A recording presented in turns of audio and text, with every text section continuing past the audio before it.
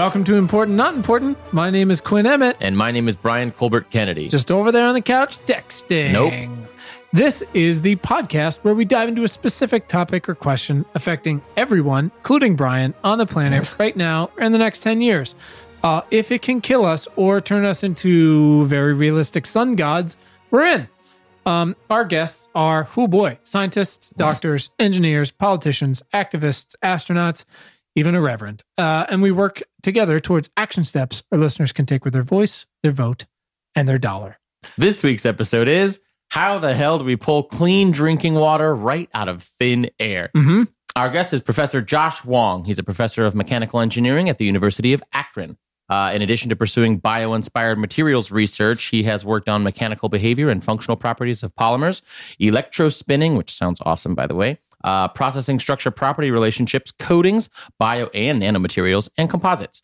Dr. Wong has authored and co-authored over 70 archived articles in book, journal, and patent literatures. In 2007, he was selected as a recipient for the prestigious National Science Foundation Career Award. Mm-hmm. And he has invented some very cool shit for everyone who enjoys being alive on Earth, right? You asked me earlier, what's the one thing we all need? Coffee. It's coffee, yes, obviously, water. But right after that is water. Yeah, we couldn't have coffee. I mean, I guess you could chew the beans. Do people do that? Oh, I guess you can get those little chocolate-covered espresso beans. They're not. Those are delicious. They're fine, but they're not a coffee replacement. In college, a friend gave me a bag of them, and I just ate them, and it was like 5 o'clock in the afternoon. Yeah. And you know me, I have 2 beans and put the bag away. Right. It went great. Anyways, great talk. Such a smart dude, and coming from a place of such moral integrity, which is, why would I not use my capacity for innovation and discovery to help millions of people? Which feels kind of fucking unique these days. Yes, sadly. But something to be inspired by and learn from. And because we give you action steps, something you can contribute to. Of course. Right? Pretty baller. All right, let's go talk to Dr. Wong. Our guest today is Professor Josh Wong. And together we're going to ask a question. Josh, how the hell do you pull drinking water out of the sky? Josh, welcome. Well, in fact, most of the naturally occurring phenomena are already pulling water out from the sky.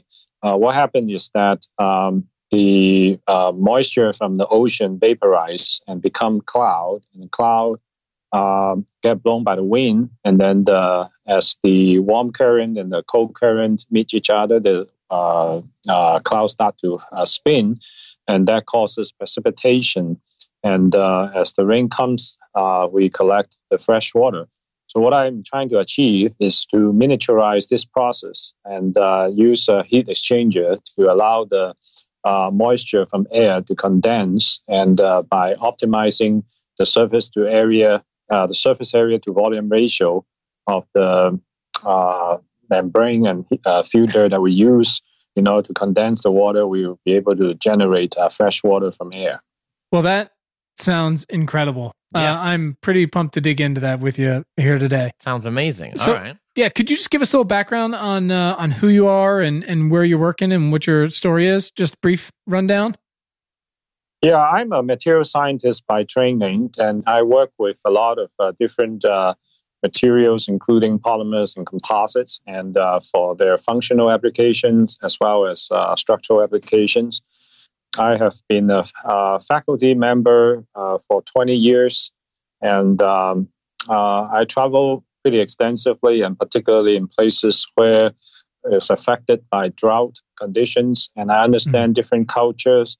And in some parts of the world, fresh water is just a luxury, and there's no groundwater, and also the groundwater gets contaminated. And many parts of the world, such as northern part of China and a lot of part of in India, there's really there's facing drought and also desertification, and part of the Middle East as well as in northern Africa and southwest part of United States. And the groundwater has been depleted and if not contaminated. And so there must be a new way and new innovation to come in order to produce fresh water for places that is far from the coastlines. Sure. governments across the globe have tried to use a centralized method to distribute water, which is not a very efficient way. And my technology is trying to focus on decentralized technology that will allow fresh water to be produced and generated by individual household, individual who is residing in places that is far from the coastlines. That's awesome. And so, Josh, it sounds like you've traveled quite a bit. And you said you're at the University of Akron. Are you from the United States originally, or are you from an area that was affected by this, and that's kind of what got you down the path? Well, I lived in the United States for well over 20-some years, but I also travel extensively in Asia, been to the Middle East. I also was just in Vietnam and Cambodia this winter. And I recognize that this fresh water is not just a single geographic problem. It's actually a common problem for humanity. And in many parts of the world that undergo rapid industrializations, the groundwater has been depleted and used to cool machinery. And so some of these water has become contaminated, and it cannot be recycled, and they can only do wastewater treatment. Sometimes there's some limitation on that. And desalination has been a topic that many governments try to invest, but those only help people. Desalination only helps places which is close to the coastline. Right. And a decentralized way to distribute water, such as a freshwater harvester or freshwater generator, that can be applied either in a mobile equipment, such as like a boat. When the boat is sailing in the ocean, really, there's no other way to get fresh water, but what is stored in the boat itself, or it has to source fresh water from air, or it has to do with places that is remote from the coastlines. Then they will have to generate fresh water locally, and and many of these the ideas that we have can actually produce clean water in any locality by having the water being produced by just simple heat exchange process with optimized surface area to volume ratio, allowing water to condense, and then we can filter it. Or this polymer that we use can also be antimicrobial and doesn't allow virus or bacteria to grow, and that will have purified water that is immediately drinkable. There are many ways that we could do it, but there are just a host of materials technology that we can explore. I mean, that all just sounds incredible, and I'm so excited to dig into that. It is such a big thing. Continue digging into the way that you're doing it. So what we're going to do, Josh, and everyone, obviously, as a reminder, we're going to provide some context here for the question at hand. How the hell do you pull water out of the air? And then we're going to talk about some actionable steps that we can take to get to the heart of why we should give a shit and what we can all do about it. That's awesome. So, Josh, I feel like you're already heading this way, but we'd like to ask one kind of fun question to set the tone of things. So instead of telling us your entire life story, we'd like to ask, Josh, why are you vital to the survival of the species?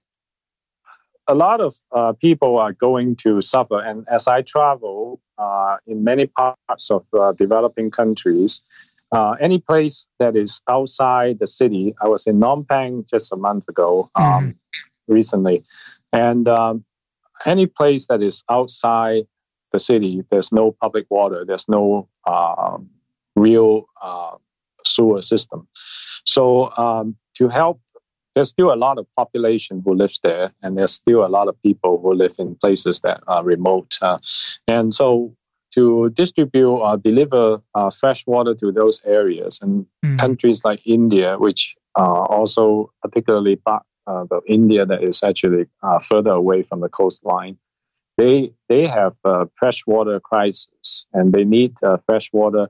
There's no public water, there's no public sewer system, So fresh water that is locally produced from air is essential for the survival and for the quality of life.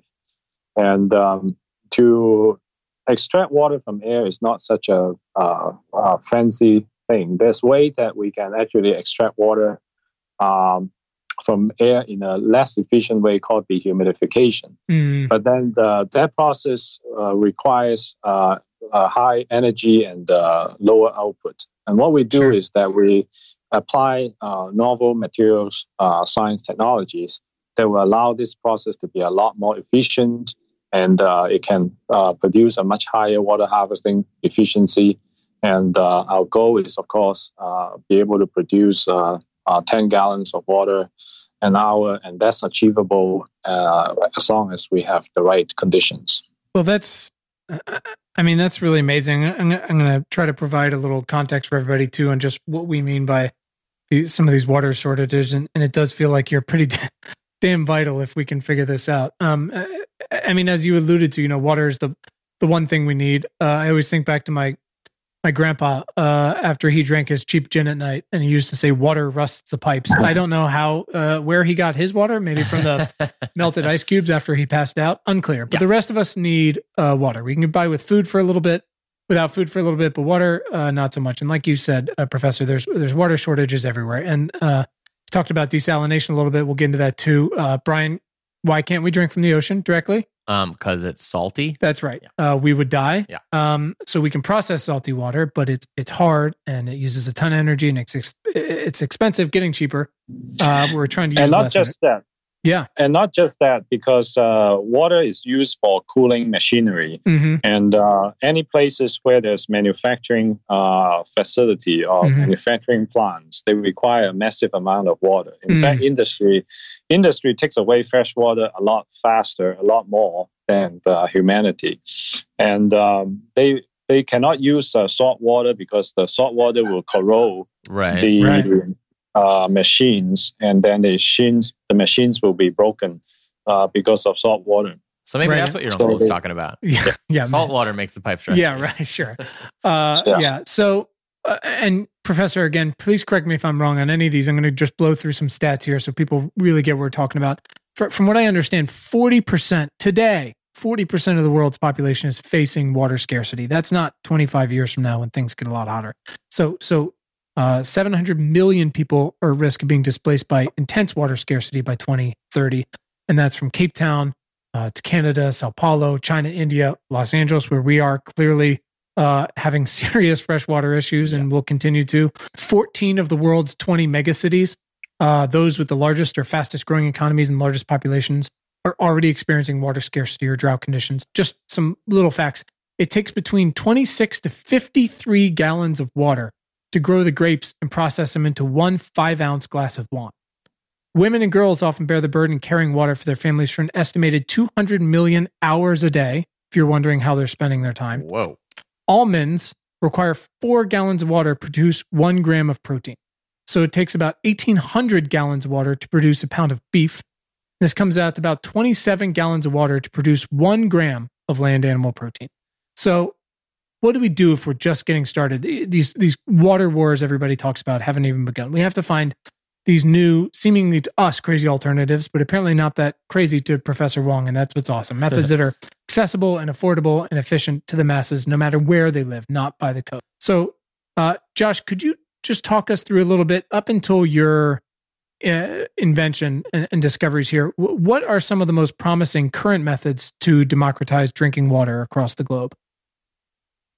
Well, there are either ways that are similar to what we discussed about using a heat exchanger technology, or you can use solar power, but it also requires a lot of chemistry. What happens is that if you run an industrial scale dehumidifier in your basement, it could collect 1 gallon of water per day. All right. Now, of course, we are trying to do material science, and we are trying to use novel materials that will optimize the surface area to volume ratio and also to have a strong superabsorbent capacity that will allow the water to be extracted from air in a much more efficient and energy efficient manner. So that's something which we try to keep it as proprietary. But then on the other hand, there are other technologies that use different designs and heat exchange systems, and also use some kind of a chemistry that would be equivalent to some of the superabsorbent polymer technology that we have looked at. And so basically there are two ways. One is to extract the water from air using wind, and air is being sucked into the heat exchange system, and allowing the heat exchange system to outperform any existing one to condense water. And then another way is to use some kind of water absorbent chemicals that extract water from air and power by other forms of energy. So either way, I think my focus is unique in a way that we use nanotechnology. That's for one. Second is that we want this to be so decentralized that we can actually mount it on any mobile equipment, such as a boat or drone or any place that it moves, and they can gather water at the same time as delivering it. And then ultimately, well, that's a long-term goal. We hope that we can miniaturize this process, just like the world's ecosystem works and how rains is being generated. We try to miniaturize it in a way that it can fit into a backpack, so that anyone who carries a backpack to climb up a hill with a battery supply, power, and it can actually, and when they get to the top of the mountain and hike, it will get 1 gallon of water and to drink it. And when it comes down to the hill, it will also collect another gallon. So, well, anyway, that seems wild. That's yeah, there are a lot of wild ideas. Yes, exactly. So thanks. Great description of what you're doing. Except that I'm so far away from being a professor. Talk to me like I'm 4 years old. I mean, you're talking about miniaturizing it. What does it look like? Would everybody have one in their home? Anyone could have it at a home if they have a windmill, or anyone could have it in a car if there's a powertrain in the car. Anyone can have it in the drone, which could be either one that is sailing in the ocean, or it could be flying in the air. So describe it to us. Is it a funnel? Is it a net? Is it a bucket? Is it an intake system? I'm just trying to help the people really understand what it looks like. Well, it's actually an optimization of a heat exchange process that allows moisture to be in contact with a large surface area in a per unit volume basis. So it's not rocket science, but it requires some material science technology. It requires some heat exchange design. With the right temperature and pressure, water could be generated from air. Does it have is there an on-off switch? Are there dials and settings? Like, what if you gave me one right now, how the hell would I turn it on? Well, you will need some power source. If it's like electricity, you can actually power it. If you have an automobile, there's already existing powertrain. The car is driving, It hits the wind, and then there's already an air conditioning system in the car. You just convert that air conditioning system, modify it, and to allow it to actually gather water and with high efficiency. And then the car already has a lot of, it has room for fuel, and that, it could also create some room for water, fresh water. And with a filter, you can drink the water immediately. You no longer need any cup holder in the car. Right. So it has a filter as well. Right. Overall, it's going to be a system that will be integrated. Right. Yeah, so that the water is immediately drinkable. And this is achievable, and there's a competitor that were already producing it, but except that they don't have the same focus as I have on the integrating it with mobile equipment. Okay, Gotcha. So that's your thing. You want to make it mobile and That's make it small. Yeah. So yeah, and I mentioned earlier, and I think it really is incredible. We talk about much of the world can be fixed by liberating the time and education and health of women and girls who, again, for about 200 million hours a day across the world are fetching and carrying water for their families. So tell me how an invention like yours applies to like that specific situation. Paint me a picture of how it helps those women. Yes. If the residents of those women doesn't need to, they don't have to go and walk and collect water from the well. They all need is just to have a little fan or windmill that is like a sustainable housing that is integrated with their house. The windmill can actually be powered by wind, and then it can generate electricity for the house where they live, and it can also produce water at the same time. So it's a dual functions. So they literally don't have to go anywhere. No, you don't. They don't have to go to the well to dig it and to pull the water from the ground. They can just, and it's clean. It's clean. Yeah, it's immediately drinkable. Just like any reverse osmosis system, we can purify the water, and we can also integrate some of the chemistry that will actually kill all the bacteria, and so the water will be safe to drink. So, I mean, pardon my French, but it sounds pretty fucking incredible. I mean, and game-changing. Again, you look at a number like that and what some of these women have to do, and sometimes the danger they're in doing that, besides how tough it is on their body and the hours lost to not being in school or not working or farming, when all around the world the statistics say women are better farmers than men. Shocker. So it sounds incredible. How, and obviously I know you're in early days here. How scalable is this now and in the future? How affordable is it?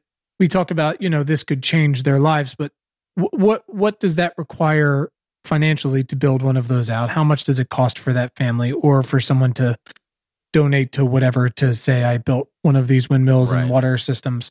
What are we talking about? Paint that picture for me. Well, to do a proof of concept experiment, we can possibly we primarily involve manpower. We need graduate students who can actually devote time to work on this.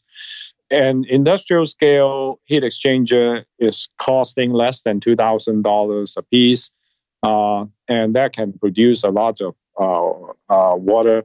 And the material science, that is the research and development costs, that will cost more because of primarily the manpower.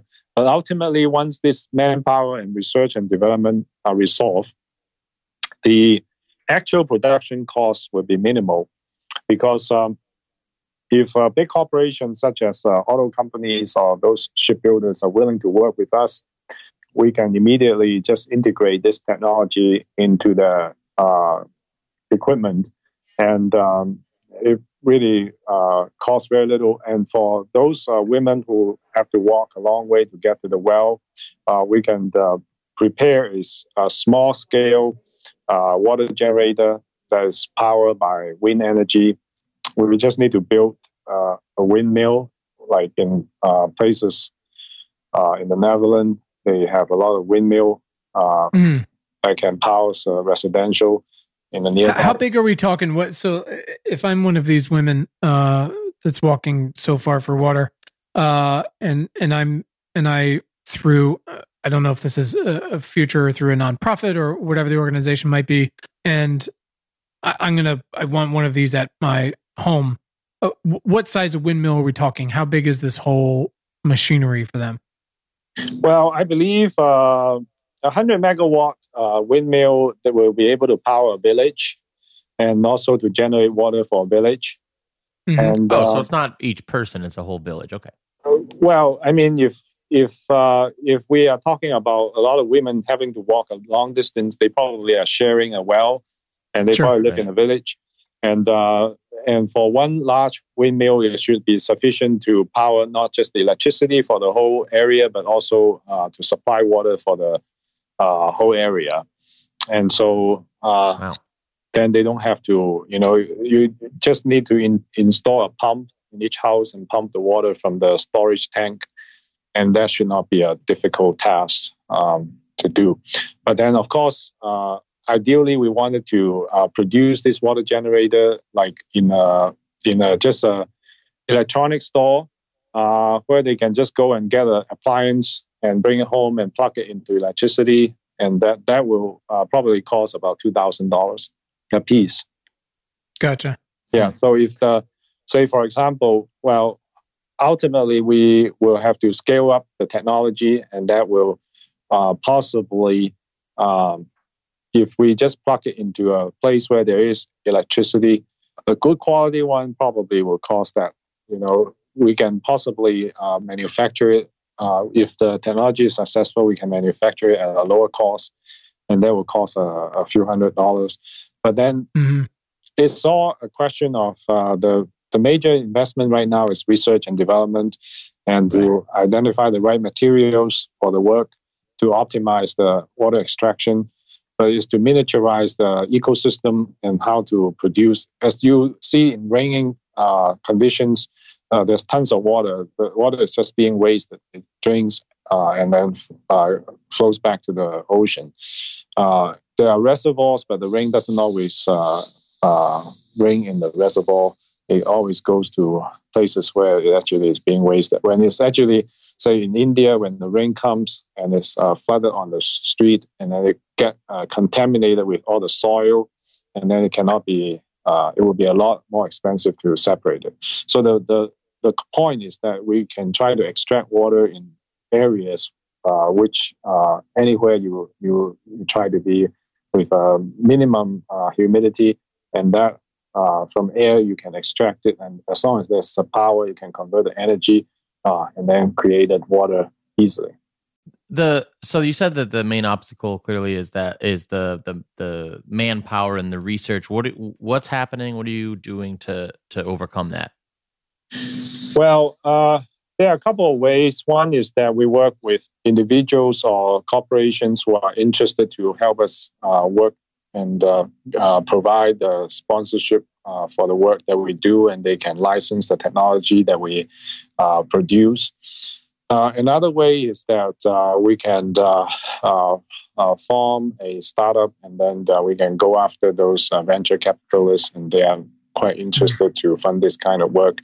Except that all different kinds of routes, there's always some kind of indirect complexity involved. Sure. So what are you working on that right now? Are you taking steps to form a company or reach out to people? I'm taking steps to reach out to people and ask for sponsorship. At this point, I have some success, but I don't have enough sponsorship to allow me to sponsor graduate students yet. We have enough money to do some supplies and consumable purchases, but then we don't have the manpower ready. We need probably a good one for a year or so that will actually help us put together a prototype. And once the prototype is ready, then we can think about the startup, or to think about other venture capitalists who are willing to fund us. So just to help, again, paint a picture for folks who might want to do something like this or help or things like that, to get to that prototype stage, you said you don't have enough. What kind of funding do you feel like you actually need to do that right? Well, to have enough manpower to research the right materials, there are a lot of super absorbent materials that we can explore. And we need to integrate the design with the heat exchange process. And to do that, it costs about maybe in the order of about $500,000 because there's overhead costs in the university. And as a research project, that's around in that order of magnitude. But we just need to have some supplies and to hire some temporary student to help us put one piece or two pieces together, that might probably takes only a few tens of thousands. Gotcha. And how long, obviously, disclaimer, science is hard. Assuming you get that sort of funding, how long does this process take, do you think, to get to working prototype? To get a prototype ready, it probably takes about 1 year, I would think. Yeah. It's not bad. Yeah, because we know how to put it together. It's just all about, of course, if there's a corporation such as like auto industry or a boat industry that actually wants to work with us, they already have some existing system. We just need to modify it. If there is a heat exchange manufacturer which produce heat exchanger for air conditioner, for refrigerator, or for dehumidifier, we can work with this company. Then that will speed up our process of trying to. We just need to modify what they have, and we just create a prototype much quicker. But of course, if we have to put it all together by ourselves, it will take a little longer time. Yeah, I would think so. Sounds like such an incredible and necessary idea. Like if you said that to anybody, I would just think they would be like, hell yes, let's do this. Right, of course. Yeah. If you know anyone in Southern California who owns a yacht or who owns like Brian. Yep, you're talking to him. No, just kidding. Right. And you know someone who actually shipbuilders, or they have no other choice other than, either pumping enough water before they sail, or sure. they have to produce water in the middle of the ocean. Yeah. So what when someone contributes to the stage you're in, is that, what sort of entity is that going to? Is that going to a lab? Is that going to a non-profit? How is how is my money treated, I guess, in that sort of situation? Just trying to illustrate for folks, because people know I can donate to Charity Water and that's tax deductible and they go build wells. But for a stage like this, I think it's a little more of a gray area for folks. I'm curious if you can tell us about that. Yes, I'm happy to. Now, if it's just a donation, the university can also accept donation. It's a foundation that has the charitable mission that accept donation. But then there's no intellectual property and no string attached to that. If the individual who wants to license the technology, then they will have to sponsor this as a research project. And any kind of intellectual property I would produce belongs to the state of Ohio. And yet, anyone who sponsors me can negotiate for licensing right of the technology. So fascinating. That's a very smooth process to be worked out. Depends on what the sponsor wants to accomplish. If the sponsor just wants to help us and fund a few students without any strings attached, donation to write off taxes is feasible. And if the sponsor wants to license the technology, then the research project will be the right way to go. If the sponsor wants to commercialize together with me and tap into all the other resources that I have, then we can negotiate on another front. Fascinating. I think that's really interesting. I mean, there's a lot of people who want to be involved in things like this. Right. It's quite an opportunity. Right, yes. Right. But I think helping them to understand where it's going, again, donations to the university and the licensing and things like that. And there's going to be just people who want to send $20. So we want to help them understand that, but then also more specifically, and this is kind of getting into what we try to do here, is literally give them specific ways where they can contribute here. Yes. Ultimately, it's not that hard to think about it. The ecosystem and our natural habitat created fresh water for us.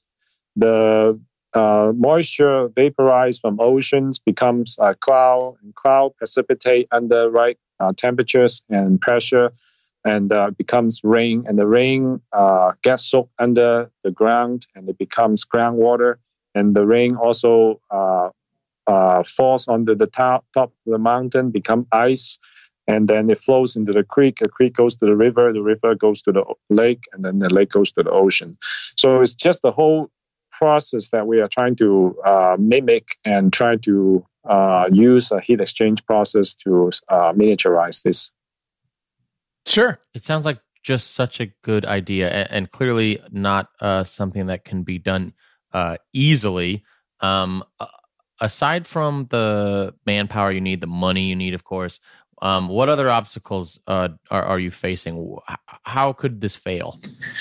Well, the other obstacle would have been in fact, with the right manpower, we could possibly design the right idea, because there are a lot of super absorbent materials that we can explore, including cellulose, including polymeric base, including other system with metallic.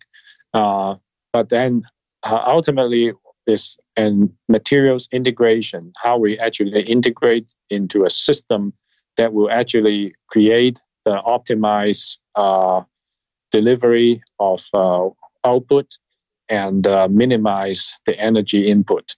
So we can generate water, as I mentioned earlier. You can go and buy a dehumidifier for $200. Online, they can produce fresh water for you in your basement or in your house. But, the efficiency is low. So what we are trying to accomplish is to use nanotechnology, material science, and to optimize the process of water extraction from air. And ideally, this will be integrated with mobile equipment such that there's water storage capacity, and also there is purification and is immediately drinkable. So that's different from dehumidifier, because the water from the dehumidifier is not immediately drinkable. Oh, yeah, I've tried. You don't want to drink that. No. Hey, Professor, are you aware of other people who are trying something similar? And if so, how they're doing? Well, most of them actually started. I started in 2012, but then I got busy with some other things.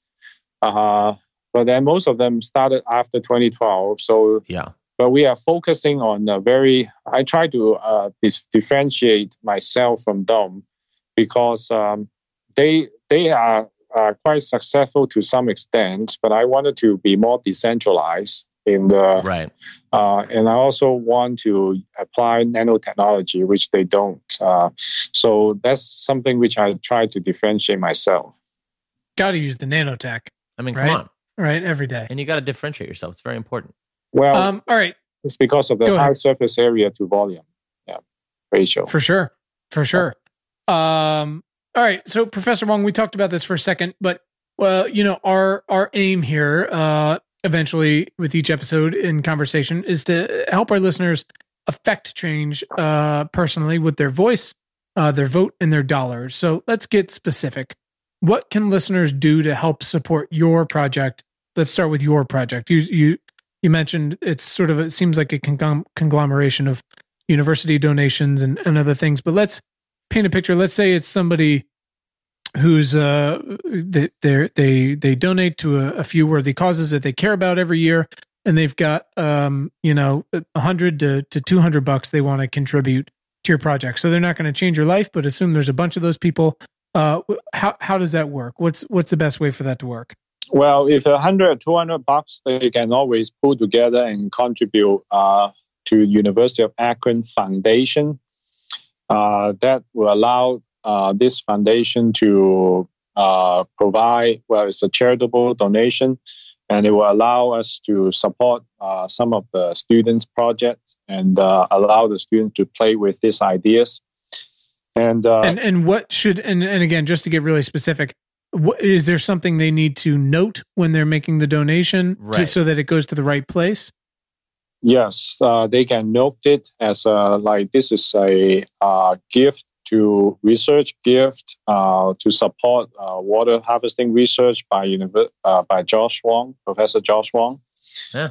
They can contact University of Akron Foundation. I can provide the names. They can contact me first, and I can provide the names.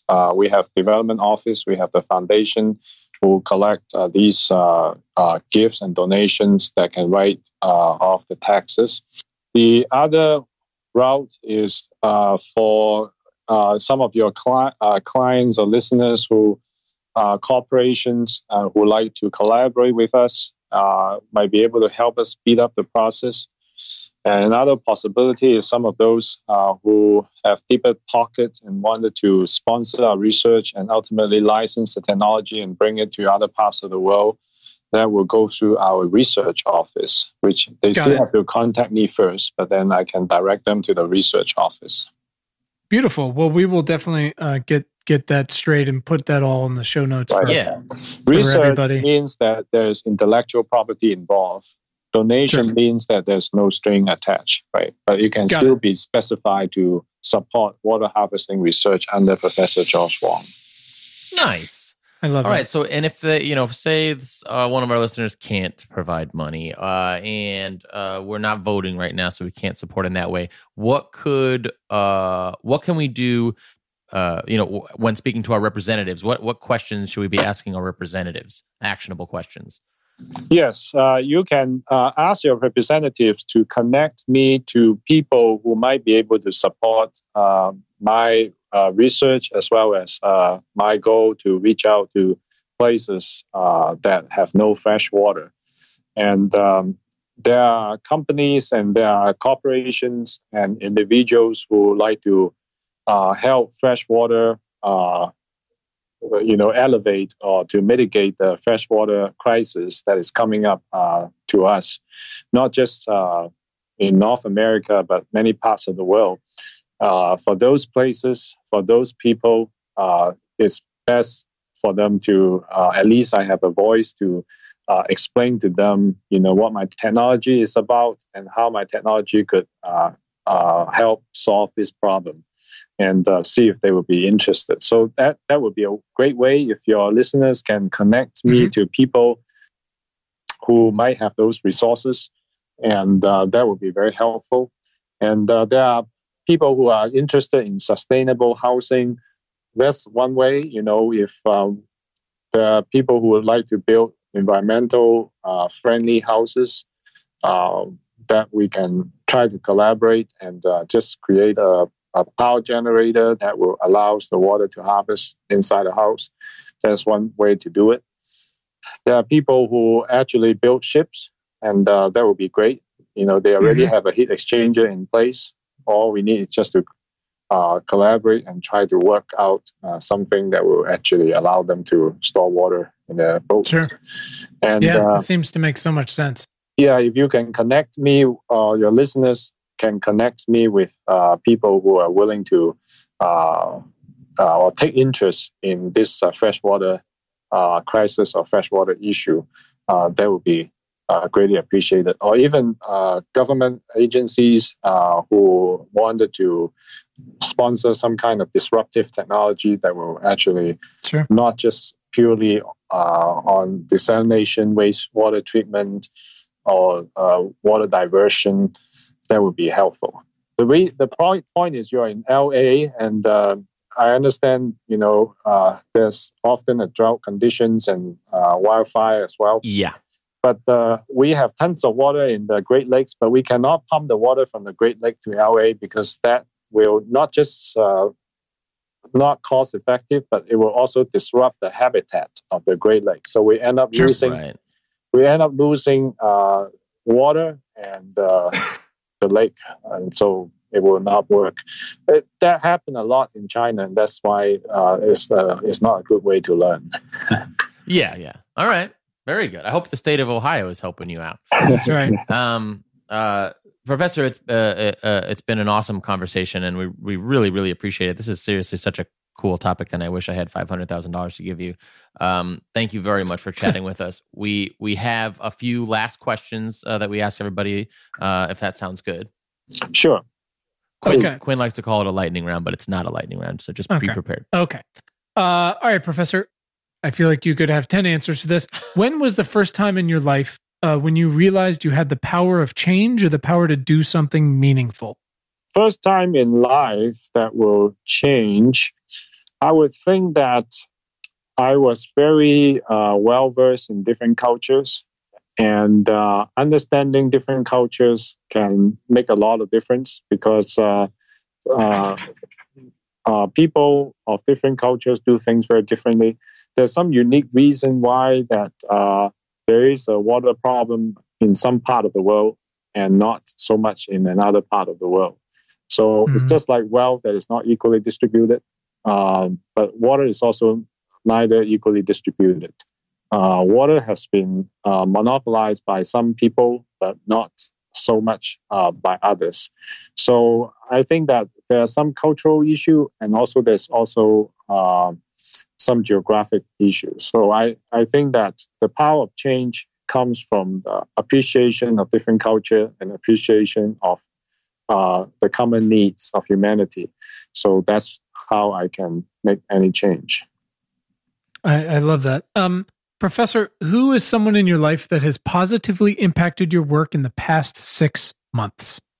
I think that in the past 6 months, I read quite a lot, I think, about Muhammad Gandhi and Martin Luther King Jr. So I think that some of these people made some impact in how I think. Awesome. They're incredible humans. I've got a few young kids who care greatly about the world, and we found some wonderful books, children's books. It's a series called I Am by a gentleman named Brad Meltzer, and I'll put those in the show notes. And there's a wonderful book on Gandhi, on Martin Luther King Jr., on Rosa Parks. Just wonderful ones that I think. You don't have to be old to and be able to read and have perspective to start to really understand what some of these people book can I do. have about the biography of Muhammad Gandhi was from my first PhD student named Sri Kumar Pasarath. Well, he turned out to be an author of a book that actually teach people how to make energetics. But anyway, that's a secondary issue. Wow. But then there's a book by Martin Luther King Jr. called Strength to Love. And I think that's a very powerful book. And that made a lot of impact on my mind. Excellent. Hey, Professor, when you feel super overwhelmed, what do you do specifically to sort of calm yourself and center yourself? Well, when I'm overwhelmed, I try to surf on internet and try to relax myself, maybe just going for a hike and feel that how much we are blessed in a place where we can just breathe fresh air and we can have sanitation and we don't have to worry about the quality of water. In many parts of the world, you don't have that luxury. Even sanitation, if you travel to some of the developing countries, you realize that sanitation is actually a real luxury. And I live in a place that was in a primitive area, northeastern part, that borders with North Korea and China for about less than a month in my life. And that was a very transformative experience. And then when I came back, I went to some of the places where not many people like to go in Ohio, but I found those places like paradise, relatively speaking. Because right. We are just so fortunate in North America that sanitation has been taken for granted, but it's actually a luxury to many millions and millions of people in other parts of the world. Yeah, pretty wild. Sure. Okay, Professor, if you could Amazon Prime one book to Donald Trump, what would that book be? To gift or to... Yeah, basically, we ask all of our guests. We've gotten answers from coloring books to the Constitution to incredible biographies or fiction. What's one book you feel like he could learn a lesson from, assuming someone read it to him? I would give him the book, the biography of Chairman Mao. Okay. Yeah, he seems to be playing by the same book. Oh, yeah, they don't seem too far off. Yeah, it seems to be. Yeah.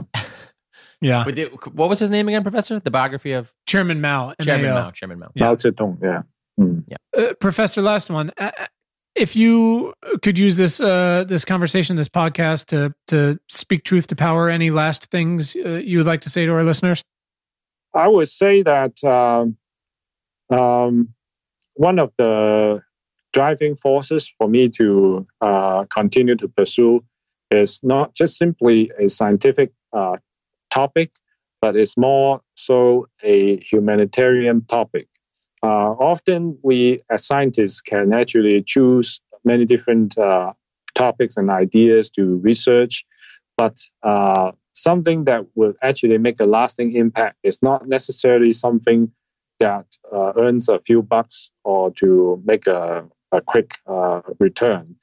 Sometimes some of our work that can actually make a lasting impact is work that actually affects more people and not so much about what are the hot topic of the time or hot topic for commercial objectives. So I think that's one thing that I would like to let people know. We have a moral obligations. We also have an obligation to our society that we try to use our intellect to not only just to help consumers, but also to help everyone such that they can benefit from our intellect as well. I love that. Awesome. Thank you so much. Yeah. Is there somewhere on social media where our listeners could follow you, Professor? No, Keep up because with your work. I'm an academic, so on social media I try to be careful and cautious because Sure. but then otherwise they can always contact me by my email, and I have a LinkedIn page if they want to connect with me.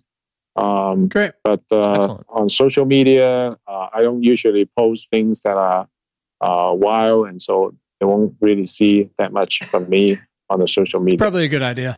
Probably a good idea. Yeah. Well, listen, Professor, we cannot thank you enough for your time today. And really glad this obviously happened.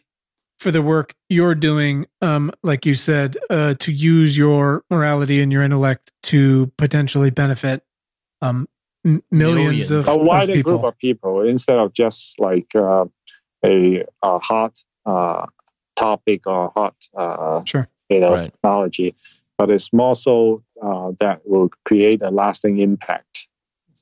It will. We believe in you. We're excited to check in with you down the line and see how everything's going, and hopefully funnel some support your way. So thank you so much, Professor. We really do appreciate your time and wish you all the best out there. And I also wish both of you good luck and all the best for both of you. And thank you very much for your time.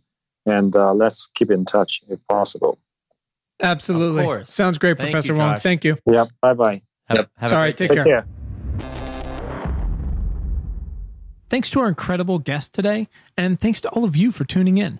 We hope this episode has made your commute or awesome workout or dishwashing or fucking dog walking late at night that much more pleasant. As a reminder, please subscribe to our free email newsletter at importantnotimportant.com. It is all the news most vital to our survival as a species. And you can follow us all over the internet. You can find us on Twitter at importantnotimp. Just So weird. Also on Facebook and Instagram at Important Not Important. Pinterest and Tumblr, the same thing. So check us out, follow us, share us, like us. You know the deal. And please subscribe to our show wherever you listen to things like this. And if you're really fucking awesome, rate us on Apple Podcasts. Keep the lights on. Thanks. please. And you can find the show notes from today right in your little podcast player and at our website, importantnotimportant.com. Thanks to the very awesome Tim Blaine for our jammin' music, to all of you for listening, and finally, most importantly, to our moms for making us. Have a great day. Thanks, guys.